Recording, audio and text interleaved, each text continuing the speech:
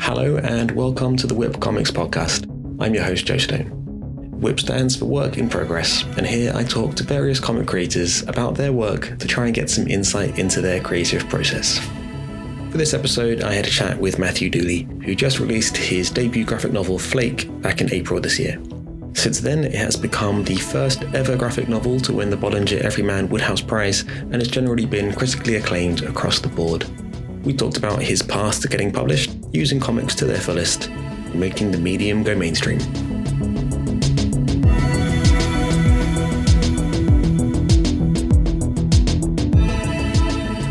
Hey Joe. How you doing? Oh, not bad. How's your day been? It's one of those weird kind of nothingy days where I'm not working this week. I've got some time off and I feel like I've done absolutely nothing, which is kind of nice, but also sort of, I feel a bit depressing. I feel like I should have achieved something, you know? You need those days, I think, as well as the busy days, don't you? Yeah, a little bit of balance. A little bit of balance is good. How was your day been? You done anything fun today? Not especially. I'm still working. Yeah, of course. So for the government, Parliament. You know, for Parliament, not the government. Fair. I mean, I would quite like to do an hour podcast, just repeating over and over the difference between Parliament and government. That was the main topic I wanted to cover today. I was hoping that's what it was going to be. No, it's fine. Not crazily busy, not as busy as it has been, though. I suspect that will start to pick up again as things are changing. Things are changing. Changes afoot. So yeah, to begin, my first question is, what are you working on at the minute? I am currently working on something for an anthology which is coming out hopefully next year. Probably shouldn't say too much more. I don't think they've announced this, but it's not a comics anthology. It's something a bit more broader. I think mine's the only comic in it. So the rest of it is sort of more like straight prose and there's some illustration, I think. Illustrative work, but yeah, it should be quite interesting. So I'm at the thinking stage. Important and stage. My writing sort of style, process anyway, is I just like to go for long walks and not write anything down for ages. Because I tell you, as soon as I write it down, then that's sort of I find it difficult to change stuff. So I take a long time before I actually commit anything to paper at all. So I've been going on lots of long walks to sort of let an idea sort of unfold. And it's nearly there. I'm almost at the point where I'm going to start writing things down. The first word will be written. Yeah. I have quite a similar process, I think, of I do tend to just conceptualize for a very long time before I've even started thinking about like what characters might look like or anything, and then just think about it and until I've kind of got a really firm idea of how I want it to sound or look or anything, and then I actually start making it. But yeah, right at the beginning of the process, when I say quite a long time, normally I think the longest amount of time has probably been like 2.5 years. The shortest like 6 months. So. I mean, actually, the way it looks, sort of anyway, in terms of drawing characters and stuff, I think is probably the last thing that I do. I think that the sort of feel and the tone, and that's for me, the most important thing. So characters aren't an afterthought or what the character looks like. That's not true, but I think it's the last thing I come to. And almost like that, having thought about it so much, by the time you get to do that, it's sort of fairly obvious what the characters are going to look like. Even if you haven't literally imagined them, they already live in this place that you've invented and certain things. So by that point, they should come out in some sort of appropriate manner. So that's how I tend to do it. Makes a lot of sense. So just going back a little bit to you're kind of starting out with comics in general. How did you kind of get into it in the first place? Like what was your first step on your comic making journey? I came to it in quite a convoluted way, really. I read comics as a kid, sort of like Asterix and 2000 AD, like many people did. Then didn't really read comics very much as in sort of towards my late teens, and I didn't draw at all. And then in my early 20s, I thought it would be a good idea to try and become a gag cartoonist. I thought, that's the way to make, squillions of pounds. But it's actually really hard to do gag cartoons, at least good ones. A friend of my dad's, someone he grew up with, is a gag cartoonist, like a pretty successful one he's called Fran Orford. And I remember chatting to him about it, and he said, if you're making gag cartoons, you make loads of them and you send them out to as many people as possible, and then you forget about them. And I'm not emotionally robust enough to do that. Like every one I did, it was like I thought of it as like this beautiful little flower that I'm sort of unfurling and sending off to find its rightful home. So it wasn't for me. And also, you've got to write a lot of jokes. Yeah, it's only jokes. And I think whilst I then started picking up comics again, so I started reading.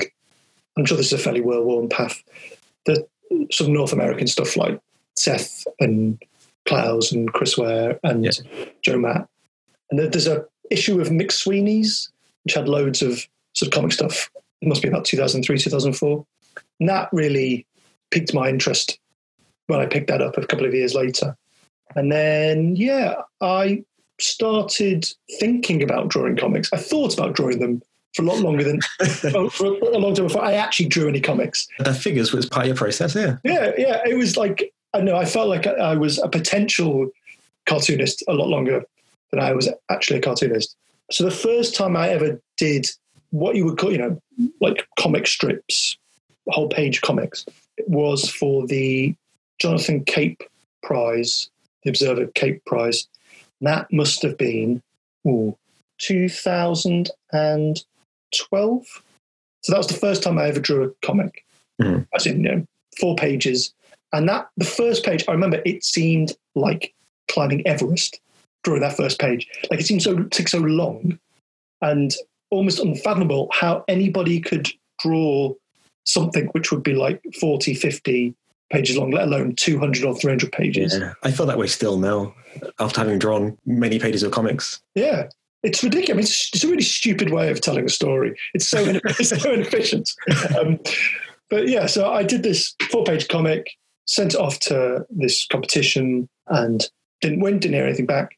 And then I don't think I basically did any comics until the following year for the same competition again. Entered it, nothing came of it. And then in that middle intervening year, I started doing a few more here and there. And then I got my first sort of page of comic in an actual thing, or in print, in Dirty Rotten Comics. Oh, yes. Which much missed, sadly. Much missed. Yeah. I wish it was around right now. Yeah. I know it's a pity that Gary and Cook don't do it anymore. But yes. And then at about the same time, I entered the Cape Prize again. So this is 2014. And I didn't win, but after the winner was announced, I was told I got down to like the last 8. So it was like the final shortlist. So I thought, okay, I'm on to something here. It's probably worth persevering a bit. And then by the time the next one came round, I was drawing a lot more.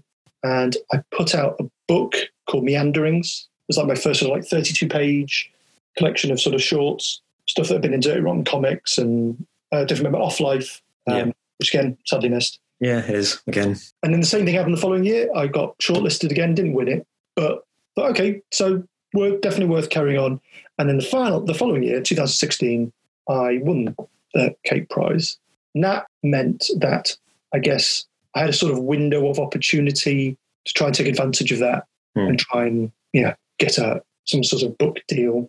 As in, like, about, I think, half of the people who'd won it in the previous 10 years had gone on to do relatively significant stuff. So people like Isabel Greenberg and Stephen Collins and a few other people. Geoff Winterhart, is that what you say? If he'd not won it, he'd certainly been shortlisted.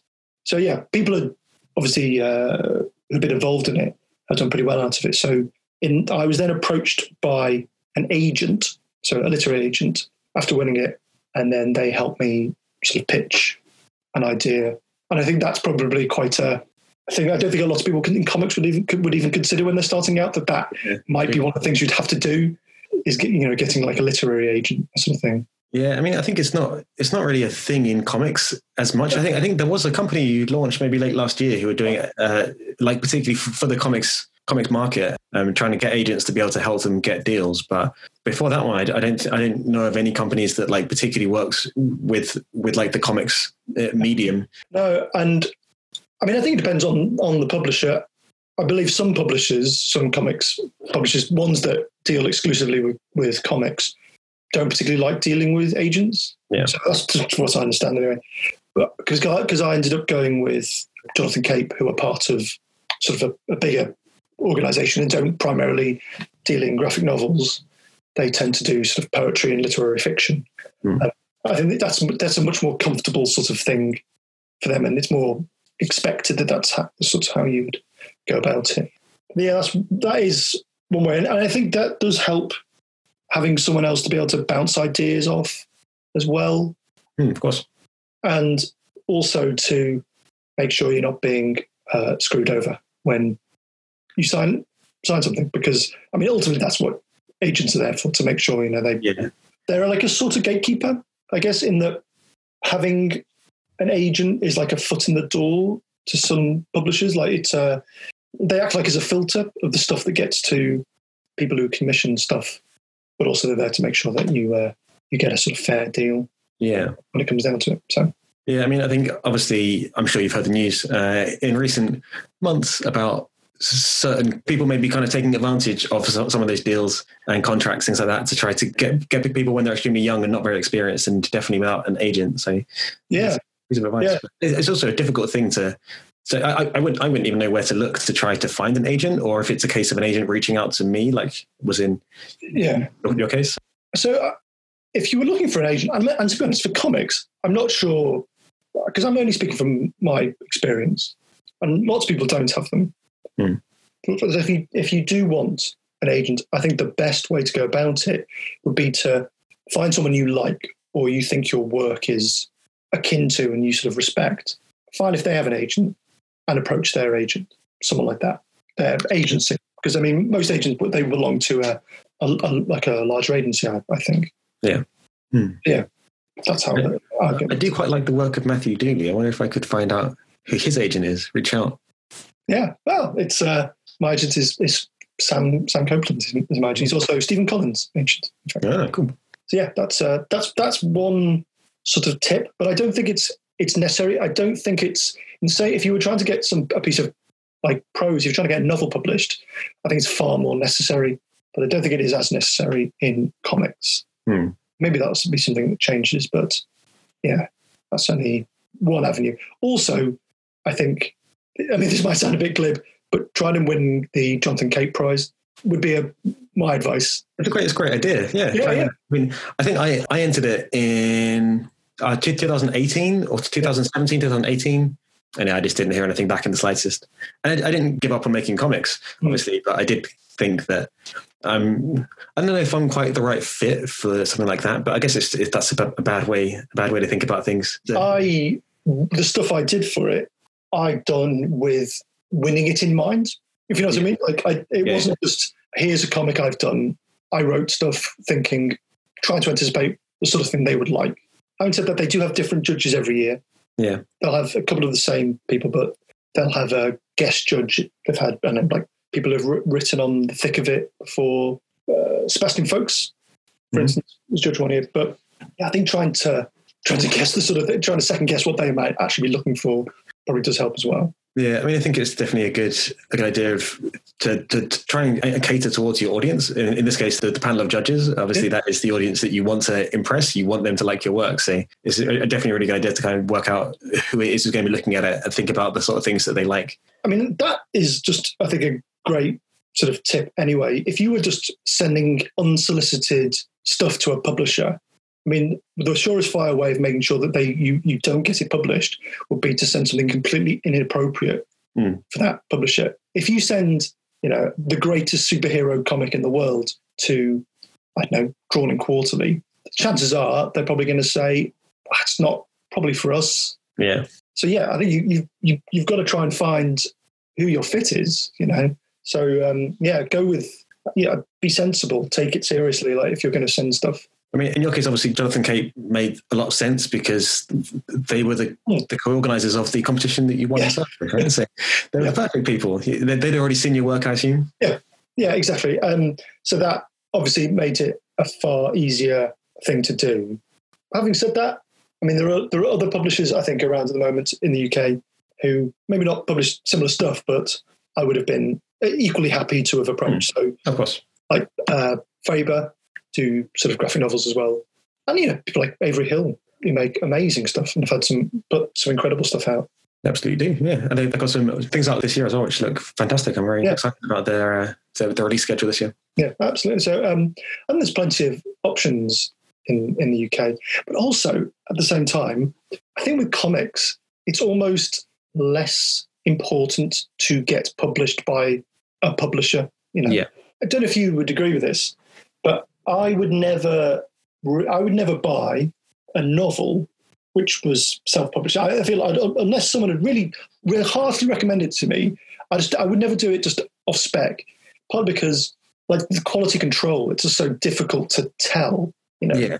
I can't look at a book and tell if I like it or not. But at least with comics, I can look at something and think, okay, there's a reasonable chance I'm going to like this, even if it's just because it looks beautiful.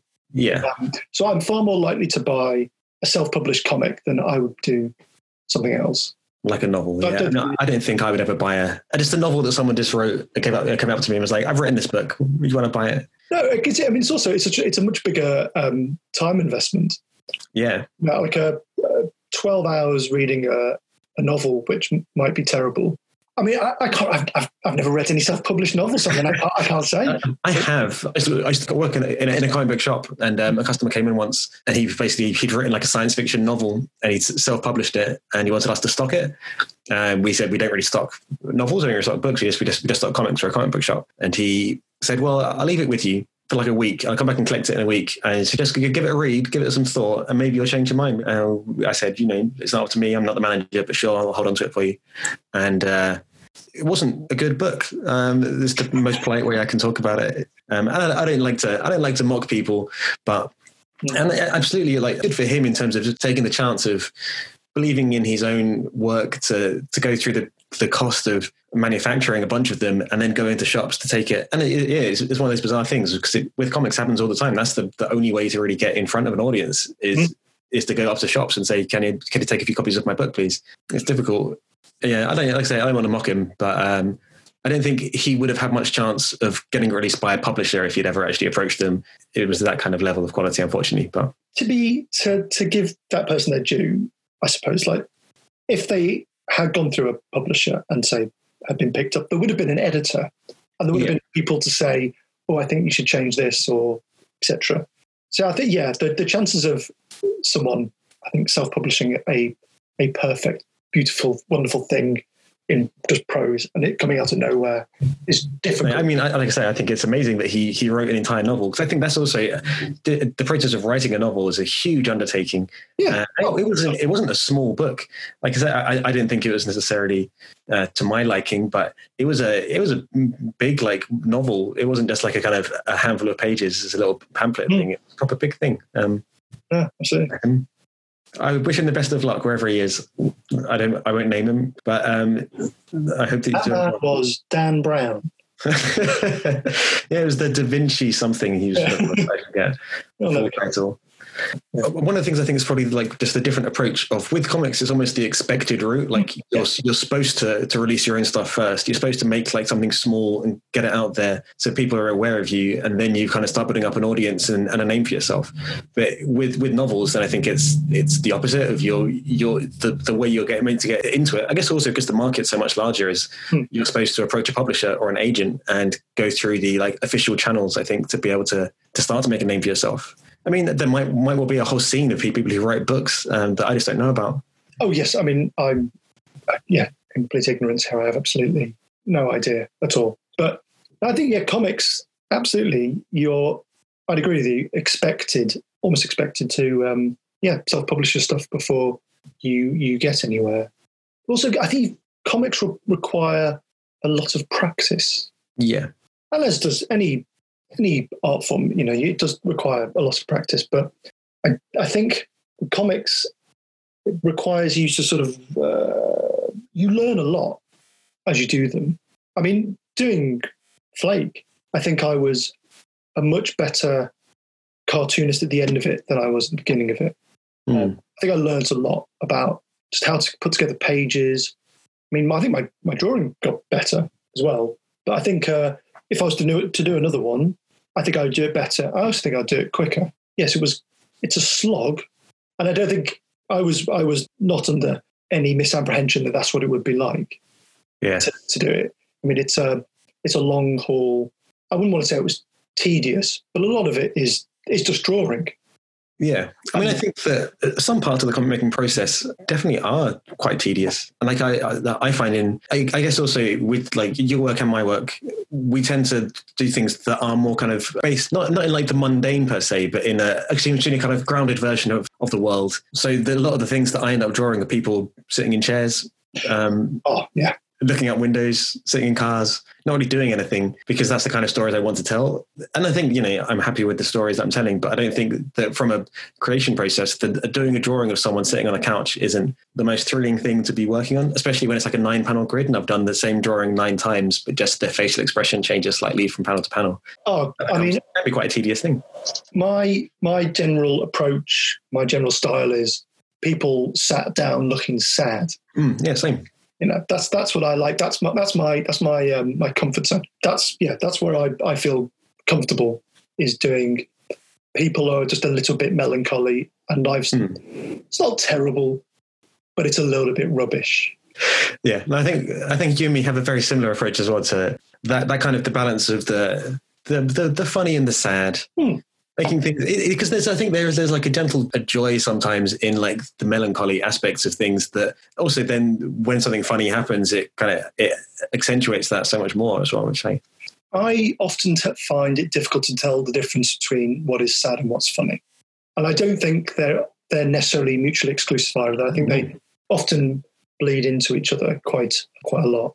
So yeah, that's certainly what I went for with Flake. It's meant to be silly, but be a little bit mournful at the same time. It definitely comes across, yeah. Yeah. So and that's I think true of my sort of small press stuff. It would be, again, it's trying to find that weird space between boring and weird.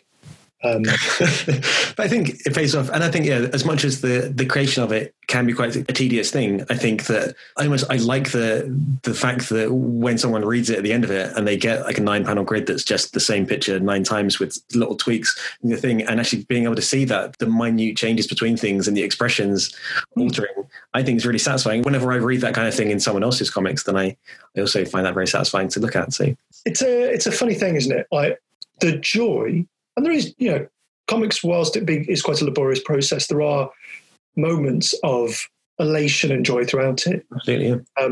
Certainly at the beginning, when you've got an idea you like. I think that for me is the bit which is like both the sort of the sweetest and most saddest moment. I think, I've got an idea I really like.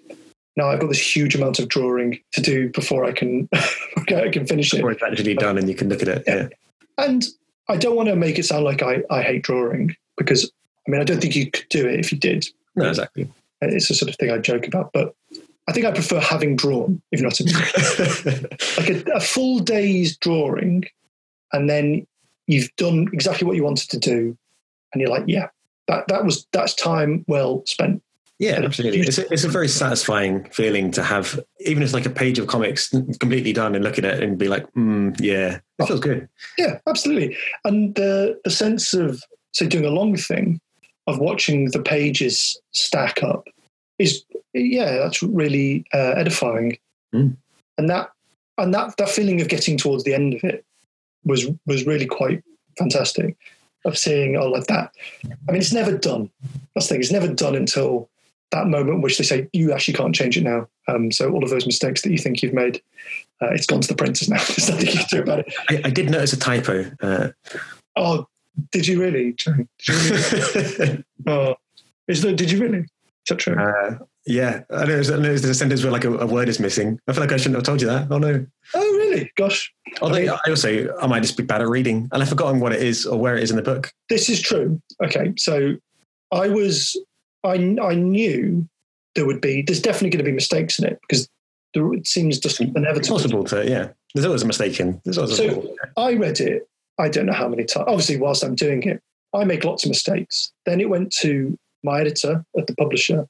They read it, and they read it many times, coming back going, oh, I've noticed another thing. You need to change this. It turns out I'm terrible, very sloppy when it comes to spelling and things. Yeah. It then went to a professional proofreader, who read through it several times, came back, more things, and so on and so on. So this long process of getting rid of all these mistakes, and yet it's inevitable there will be something in it like that. And sort of shrug your shoulders and think. If you gave it to a proofreader, that's on them, man. That's not you. That's why I always tell myself, I do this thing a lot at work, at my job, then I have to put text into a layout in a piece of graphic design of some kind, and occasionally I have to type it in myself or whatever, and then it turns out there's a spelling mistake on it. I might have typed it, but I didn't. It's not my decision to say, yes, this is finished. It's up to the creative director or whatever in my case, or the editor in your case. It's good, yeah. As I think mistakes are inevitable. In the sense, I remember, this has always stuck with me in a slightly different thing. In the Asterix books, on one of the first pages, they have a list of characters, and they have, vital statistics, and they have fully automatics, and they have Cacophonix, the bard. And in some of the books, the drawing of Cacophonix, he's wearing a white and blue checked top, and they just have forgotten to do a couple of the blue checks under his arm. And I don't think it's deliberate. I think it's a mistake. Mm-hmm. And it's been printed millions of times. And I don't think it's ever been changed, as far as I can tell. Yeah. I remember seeing that as a kid thinking, wow, has no one mentioned this mistake they appear to have made? But, maybe I'm misremembering that. But I think it's one of the things, once it's gone to print, you can't change it. And you're like, well, it's happened now. Sometimes it's nice to have a little mistake. I got started in a comic of mine, an autobiographical comic, Stutter.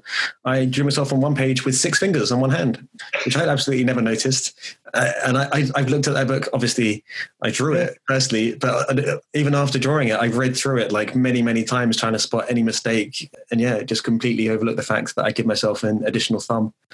Well, this is true. When Flake came back from the printers with the first copies, and by that point, they've all been printed. I went to their office to pick a couple of copies up. And I'll be honest, I've not read it since. Because it's very good. You definitely read it. I really enjoyed it. I just, the prospect of finding stuff I don't want to find was too horrible that So I've not really looked at it since. Well, let's pretend I didn't see a typo and it was all a joke, an elaborate ruse just to make you feel better. Right. I say, like I say, I might have just completely misread it. Well, we'll see. As I say, now it's out, and I sort of shrug my shoulders now, I suppose. When I next see you in person, if it is, I'll ask you to alter the typo on my copy of it. If you can just cross it out, that'd be perfect. So going back a little bit to signing the deal with Jonathan Cape to release a graphic novel, which I assume the one that you pitched to them was Flake, right? Yes. Yeah. The pitching process, how did that go? Like, how much of the idea that you have fully formed when you pitched it versus how much of it came after you started working with them? So the process essentially was this. They wanted a story outline, about one side of A4, and they wanted about 10 pages of finished artwork. So they wanted to know what it's going to look like, what it's going to feel like, sort of the tone, and how it's going to start and how it's going to finish, I suppose. So that was been in 2017. And funnily enough, the other day I actually found the piece of paper with the pitch on it. And I was reading it, and it is actually very, very similar to what came out at the end.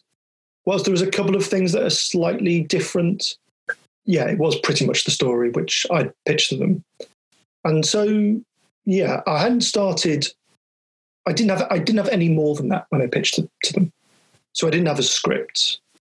That was literally all I had. And they were very trusting. They liked it. They said, great, get on with it. And they were sort of a mind where, I think anyway, we're sort of taking a punt, but we sort of trust you to get on with it. We'll be here if you want any help. Meaning really that having done, I'd done about maybe 40 pages.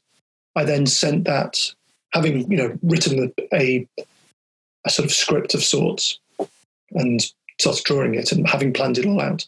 I sent the first 40 finished pages to them, and they were like, "Great, carry on." Nice.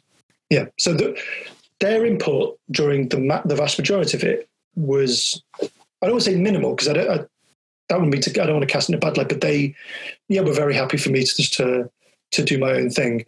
Now, I don't think that's, to say typical, I don't know, but I think there'll be other places, other publishers who would be very different, who would want to see much more, who would want to see all your roughs, who'd want to see a script, but they were like, yeah, just get on with it. So yeah, I think it depends. And having said that, I think they would have been quite happy to look at all those things. I could have sent those things to them and they would have given me pointers if they wanted to change things. And when it came to it, when the final-ish thing I handed into them in January of last year, there was a couple of things, pretty minor things. I think I added 4 pages in total to clarify a couple of points and essentially to make sure that a couple of plot points were just a bit clearer. And that was it. Nice. So it was quite like a smooth sailing process. I mean, I had about 15 meltdowns. I mean, the amount of times that, shouting and screaming about what on earth am I doing? Why have I done this? This is a terrible idea. It's going to be humiliating when this monstrosity of a book comes out. No one's going to buy it. No one's going to be interested. Everyone's going to hate it. This weird Schrodinger's cat approach of everyone's going to hate it. No one's going to buy it. Those two things are mutually exclusive. Yeah. I mean, if everyone hates it, amazing. If everyone's bought it, that's fine. As long as they bought it, who cares if they hate it? You've got that money. Yeah. Turns out I'm a sellout. That's okay. Quite happy to I mean, it turned out very well. I think everyone who's read it has really liked it. From everyone who I've spoken to or seen all the reviews for, it's been extremely well received. So yeah, how's that feel? It's been gratifying on the whole. Put it mildly, yeah. Yeah. You said earlier on that you had that dream to be like a gag cartoonist. And this, Fleg's a funny book. Did it scratch the itch of always wanting to be a gag cartoonist? Do you think that now you've achieved that life goal? Oh, that's an interesting question. I mean, I think of gag cartooning as being either single panel or 3 or 4 panel strips And I guess there are bits and pieces in Fleg like that. But I suppose it turned out that the way I write isn't suited to single panel gags. So I think I find it easier to tell a joke over a page rather than in one panel. I think some of the jokes, some of the parts of the book I enjoyed the most were the kind of almost the long running jokes, or I don't want to spoil it for anyone who's listening who's not read it. But there's one particular joke that kind of comes towards the end of something that's contained within a freezer. But it made me laugh out loud very, very much. Good. Because it's one of those things it's a reference back to a previously mentioned gag that almost you wouldn't ever consider again, because the gag on its own that sat earlier on in the book was very funny. But then the fact that it comes back again at the end made it all the funnier. Well, that's the thing. With writing funny comics, or at least, attempts to be funny comics. And I guess this is also true of something which is meant to be dramatic. It's very different to writing prose in that when you turn a page of text, that doesn't reveal anything other than the fact that there's more text.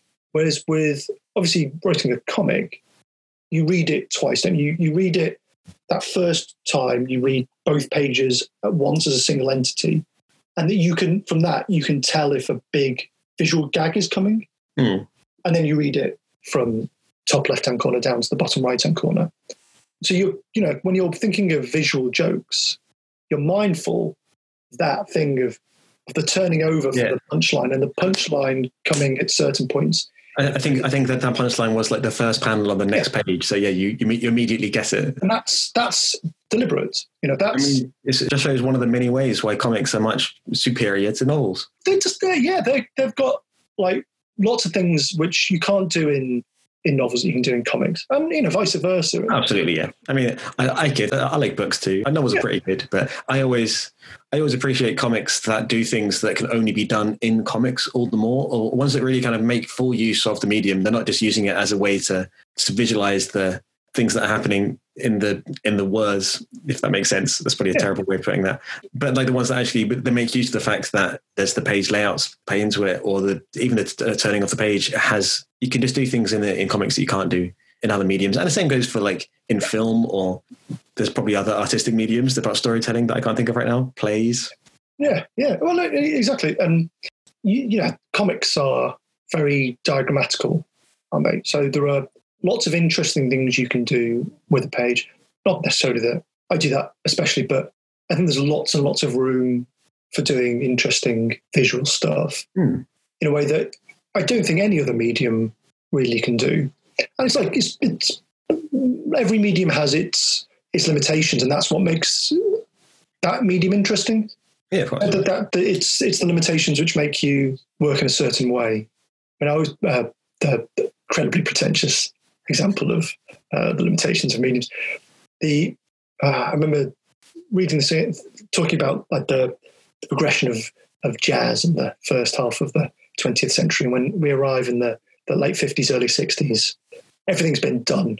So all we're left with is free jazz, which is there are no rules. Mm-hmm. So you just play what you like at any speed, any tempo, any note. There's no key. And that means you can do anything, but it means everything ends up sounding exactly the same, as it's just this sort of chaotic wall of noise stuff. And I think, limitations is what you need, I think, and comics has plenty of them. So, yeah. So can we sort of talk a little bit about, once Flake had been released, what was the process that kind of followed, apart from obviously the praise and the accolades? How have you found that process of just kind of sitting and watching that all happen? Well, it's been a rather peculiar experience, bearing in mind that Flake came out on the 2nd of April. Now, I assume when this podcast becomes available, the ongoing worldwide health crisis will still be. I'm pretty sure we might have entirely eradicated it yesterday. So it didn't. I don't think my experience is typical of the past. Maybe it's going to be typical for the foreseeable future, and that meant that. And I don't want to be moany about it, because I've not had any real great hardship compared to lots of the people through this, so I wouldn't want to suggest otherwise. But I was quite sad there wasn't a launch party. Yeah, I was sad. Yeah, the sort of nice things that go along with, I think, releasing a book didn't all happen. But that is a very, very small tragedy, and I would, I don't want to moan about it. But so in terms of like other things, I mean, I did a bit of press for it. I did an interview with the Observer and some stuff for the Scottish Herald. And yeah, as you say, reviews have popped up in various places. And the publisher will send me a copy of every review, pretty much. It appears in the press anyway. Yeah. Not just the deep, dark recesses of the internet. So that's, I will see that sort of thing. And I mean, I have been known from time to time to pop my name in the book into Google. So I'm human. Nothing with that. But I think in a way, that way madness lies. Yeah. To be constantly. Oh, absolutely. I mean, I've already talked about it a few times on this podcast about different people with the same name as me. I think I mentioned that there's a guy on Twitter who's got a very similar username. His one's Joe_Stone_. And there's a guy on Instagram who's a DJ, and I have to get tagged in his things. But whenever I Google myself, then the thing that comes up is Joe's Stone Crab Cafe, which is a restaurant, like a very successful restaurant chain in America where they serve stone crabs. And the guy's called Joe. And so that, no matter, even if I've released something and I'm really excited, I'm just going to see if I've got some press or anything out there. What I mostly find out about is the crab restaurant menu, the specials for that day. Do you think you'd go? Are you tempted once restrictions are lifted? Do you like seafood? I don't dislike seafood. I mean, I think they don't exist in America, unfortunately. So it'd be quite a long journey just to have some stone crabs at a restaurant that has a similar name to mine. But it would be quite fun. If they offered you a dinner on the house, then yeah, I'd do it. Where in the States? I'd fly to America just to get some free crabs. Absolutely. It's a story. It's a comic. It's a comic idea. That's my next book, everybody. Joe Stone's Stone Crab Adventure, I believe. It's $1 million idea. It's $1 million idea. No, so yeah, I mean, I've been sort of keeping an eye on how it's been received. But it's funny, really. So many books released, like so much stuff comes out that, you pour a lot of time and effort into something. It comes out and it's just like a little blip. It's barely a blip. It's quite a big blip, surely. It's been a big for me. I'm right next to it. It's like I say, it's been extremely well received. It's been, been really kind of across the board. Everyone seems to have liked it, and it generally seems to have made some sort of an impact on the wider comic scene. Well, I guess, and book scene. The UK comics scene is not a big one. Or certainly I'll be honest, I feel a little bit detached from it in a way. I mean, I don't read as many comics as I used to, certainly. And I think the UK comics scene, you might disagree with me, but I think it feels quite siloed into different bits. So you have your sort of stuff like we do, the sort of the small press indie stuff. Yeah. But then there's other types of indie stuff, isn't there? You get like the superhero indie stuff, and then you get the big label superhero stuff and sort of genre fiction, and they all feel a little separate to me in a sense. So I'm not sure someone who reads lots of manga, particularly, is going to find their way to Flake. Yeah, I assume. I mean, it just it doesn't feel like a natural. I think you're definitely right in terms of the siloing, especially when it comes to comic fairs and things like that. I guess you get things like Thor probably being the best example of that's like a melting pot of every sort of different genre and style of comics under the sun that all kind of in one place, where you do get the superhero stuff and the manga stuff and the horror stuff next to the autobiographical stuff and the other sorts of things. But obviously that's only once a year, and it's unfortunately not happening this year as well. So. Yeah, it's very sad. It's very sad. I mean, I didn't have a table or anything, but yeah. But still, it's a nice time. It's a nice time for everybody. But I think that, for the most part, apart from the really big ones, you do tend to get like a genre fiction kind of comic fair or the indie auto-bio sort of stuff. Yeah. Like, I mean, I don't know if you across those streams, I think. Like, what was it called? The names escape now. It was like was it DIY? Something or there's the DIY art fairs and the DIY Space for London did a little zine fair thing in Peckham. Yeah, maybe that's what I'm thinking. It was a few years ago. I remember going on, and it's just that sense that nobody here would be at MCM. Yeah, these two worlds are completely separate in a way, but yeah, and I don't know. Graphic novels, I guess, is something again a little bit different. The sort of thing Flake would be, which is like I don't know where it would live. Respectable middle class coffee tables. That's where it is in my house. Yeah, I mean, like I say, I think there is definitely some truth to the comic scene is sort of divided up maybe into kind of subsections. I mean, there are definitely a few events as well. The Hackney Comic and Zine Fair, if you recall, which if I believe was your first ever experience tabling at a comic fair. It was, yes. I feel like I've cheated a little bit in the not really doing comics fairs, and I regret it as well because I think you were at Catford last year as well. Catford Comic. So they have been my two experiences of tabling at a comic fair was wonderful. The first two of many. But the Hackney Comic Fair, which, if anyone isn't aware, I organised, then that was one thing I was really keen to make sure that I did kind of have different people from different sort of comic backgrounds. I also tried really hard to advertise it to not the standard comics crowd.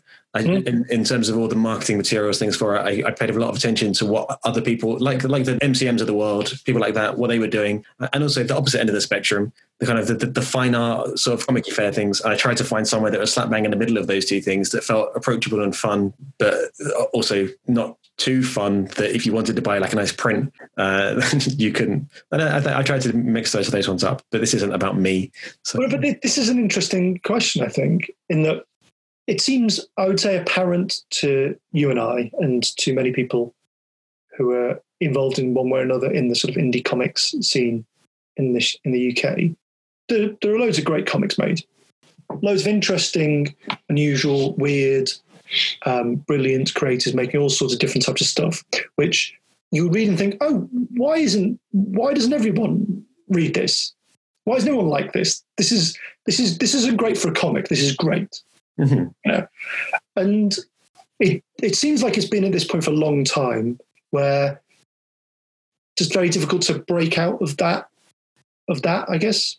Because, I mean, we're talking, certainly in my experience anyway, of small press, I mean, you're talking pretty small numbers, really, of actually how many people will get a print copy of something in their hand. It's in the, yeah. I mean, I think of all the comics, if I added up everything I've ever sold over the 3 or so years that I've been tabling at fairs, basically, it's in the hundreds, but definitely not beyond that. And you would think there are definitely more than how many people that is. Who would like. And so there's, I mean, I don't know the answer. I'm not a natural organizer like yourself, Joe, but there must be this way of it breaking out somehow. But I mean, I think that part of it, and not to throw any shade at the Jonathan Cape Observer Prize, but that there's part of that kind of, they don't want to admit that it's comics, basically.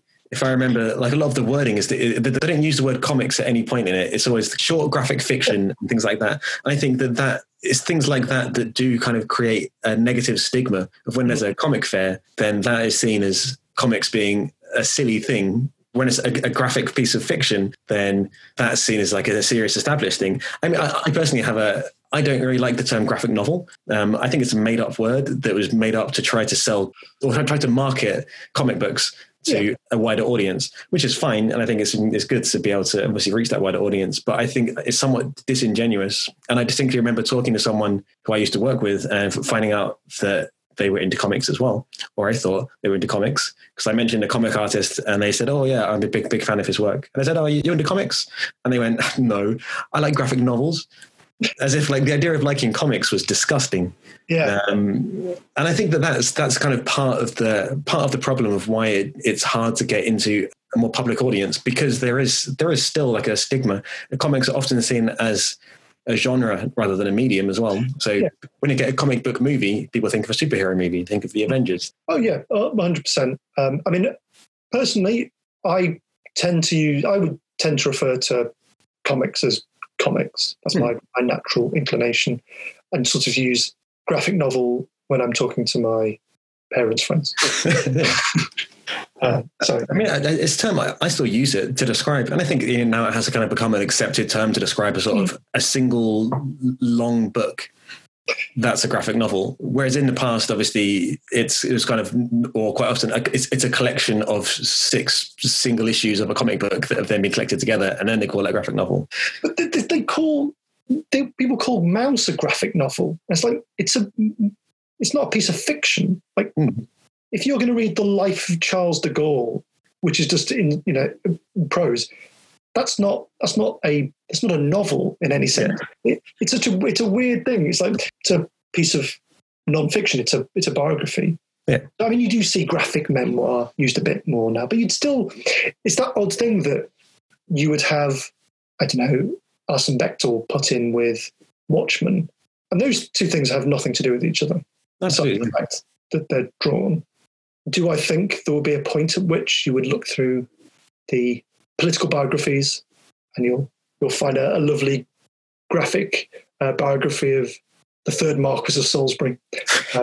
I certainly hope so. Fingers crossed. Because that's my next project. I'm going to do a 1,200-page life of the third Marquis of Salisbury. Can't wait. Yeah, I mean, it's going to be an absolute smash hit. But yeah, half right. I mean, I'm excited. I can tell you are, Joe. He's a fascinating man. The world has been calling out for this for a long time, but I know I don't know if that's will ever be a thing. But I mean, I think at some point it will be. I think that's again another really good example of comics as a medium not being given their due. In that in a bookshop you get the history section and the art section and the design section, and then the comic book section. So like everything else is a kind of a genre or having a particular topic, and then comic books, which can be tackling a million different topics, are still put together in all in the same shelves. I think it would make so much more sense if Mouse was in the history section, for example, because that's where it belongs, frankly. Yeah, 100%. And maybe some more discerning bookselling establishments will start to do that. Maybe that starts right now. Let's. You're an organizer, Joe. Maybe I go to Waterstones and I'll start moving around all the books. Yeah, that'll show them. Yeah. Start a movement. Cool. Is there anything else? Have you got any other like distinct learnings from releasing a graphic novel that you think would be useful to impart onto those who would like to release a graphic novel? Don't start, if you've never drawn anything before, don't set out with the intention of making a graphic novel, because that's mad. Make small comics first. I mean, I think that would be the main thing. Part of me thinks I did it too quickly in some respects. I think another 100 pages of other comics I'd done first, I would have been a better place to do it. So that would be certainly something I would recommend. It's such a stupid thing to do in some ways, like that, because it takes up so much time, and you're never going to finish it if that's the first thing you try. Yeah, so you set yourself. I agree with that. Manageable goals. In fact, the way I wrote Flake, I broke it down into chapters, and part of that was for the reader, because I quite like that. If I'm reading a comic, a longer comic, I like having chapters. They have their sort of a character. They have their own character each chapter, or it's just a natural place to stop reading if you don't want to carry on for the moment, if you want to put it down. And so that was really helpful to almost break it down into making, 9 or 10 smaller comics, rather than thinking, oh Christ, I've got another 160 pages to go. No, I've not. I've got another 20 pages to go, which seems far more manageable. So that's certainly how I did it, and I would do it again like that. Because I don't know, it's weird. I imagine everyone does it slightly differently, in terms of the process. I mean, certainly the way I did it is that I do my walking. And my walking is I'm looking for sense of place, tone, few jokes. And then once that's happened, I started writing, I guess we'd call it a script. But whilst I'm writing it, I'm in mind thinking what's this going to look like. So it's not like it's those two things, the visuals and the words are never separate in the process of writing. Even when you're just writing like a script, it's still very much, I'm thinking about the visuals the whole time. And then when it comes to, once I finished the script, I then started roughing it out. And that was having gone through the script already a few times, that again was another time to edit and to change stuff. And that was really useful. So you're going through and think, actually, no, that doesn't work. Or maybe swap this around. Oh, that actually makes more sense now once you've got it out in front of you. And then when it came to the actual drawing, again, another chance to edit in a funny way. Thinking, I might take that crowd scene out. That happened more than once. That's a good idea. Yeah. Well, he's in an empty pub. That's the thing. But no, and when you go through that again, it's another chance to edit. So you're always, I think, you're sort of always working on it, even though the drawing, for the most part, is quite a mechanical process. It's like, okay, I've got this to do, and I've got this long to do it in. Even then, I think the creative part of that is actually thinking, how am I going to change this? How am I going to make this better? Oh, this actually, now I come to it on the page, this speech bubble, I can edit it down. It's always a process of actually getting rid of words, I find. Yeah. Like that's the thing. I mean, the fewer words, the better for a comic, I think. Certainly in the style I do, there are lots of dead panels, which I quite like just as a pacing thing. Absolutely, yeah. Well, so it's, being as pithy as possible. If you can get rid of words, get rid of words. And if you can do it without any words, even better. Having said that, that's just my taste. But that's how I do it. And it's just also a sad fact. And just don't get caught up knowing that you might spend 8 hours on a page and someone will spend 30 seconds looking at it. I mean, I was thinking of that like making a meal. Yeah. The time that you spend to cook like a really, really nice, impressive meal for like your friends, your family, whatever. Yeah. And you're going out and buying all the ingredients and then chopping everything up and cooking it and timing everything perfectly. And they're going to eat it in like a few minutes flat, especially my family where everyone's very hungry all the time.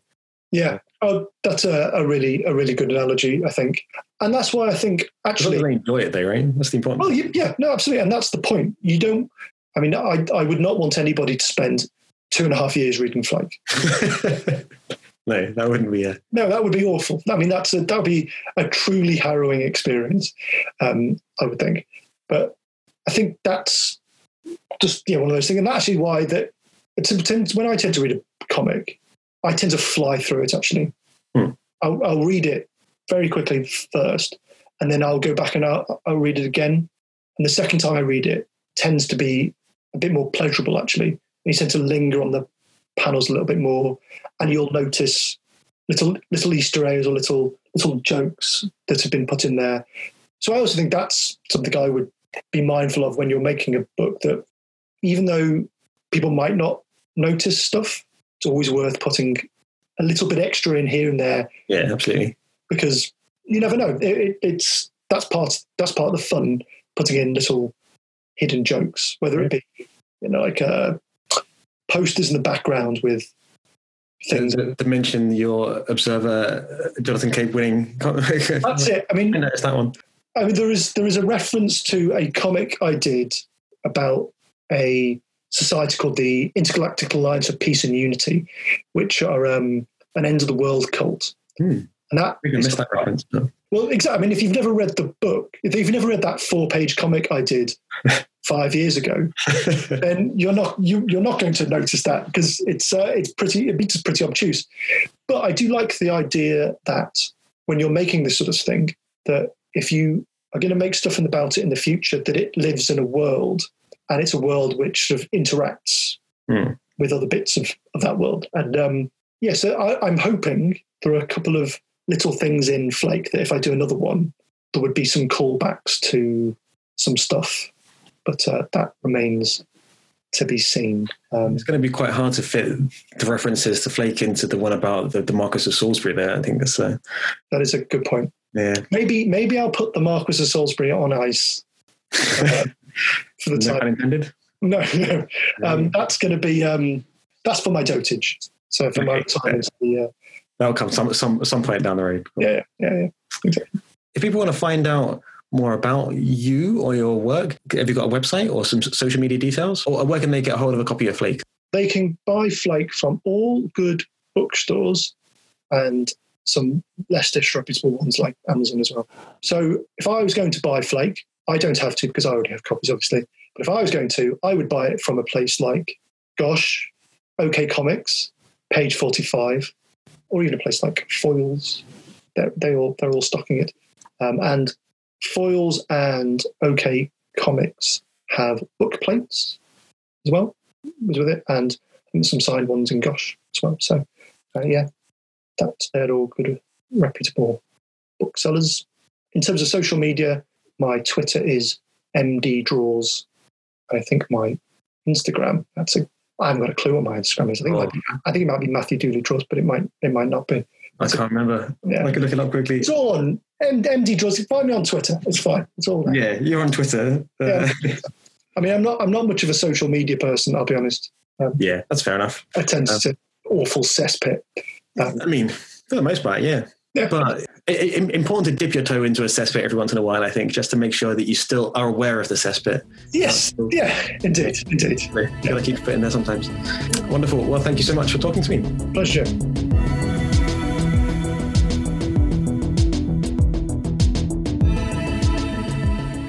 Thank you to Matthew for joining me. If you want to find out more about Whip, then head to meetup.com/whipcomics, which has all the information you need on the group and our monthly meetups. You can also give us a follow on Instagram and Twitter at whip_comics, and you can follow me at joe_stone on Twitter and just Joe Stone on Instagram. If you've been enjoying this podcast, please do subscribe and give it a like. That really helps us out. And feel free to get in touch with any comments, questions, or suggestions. Thank you for listening.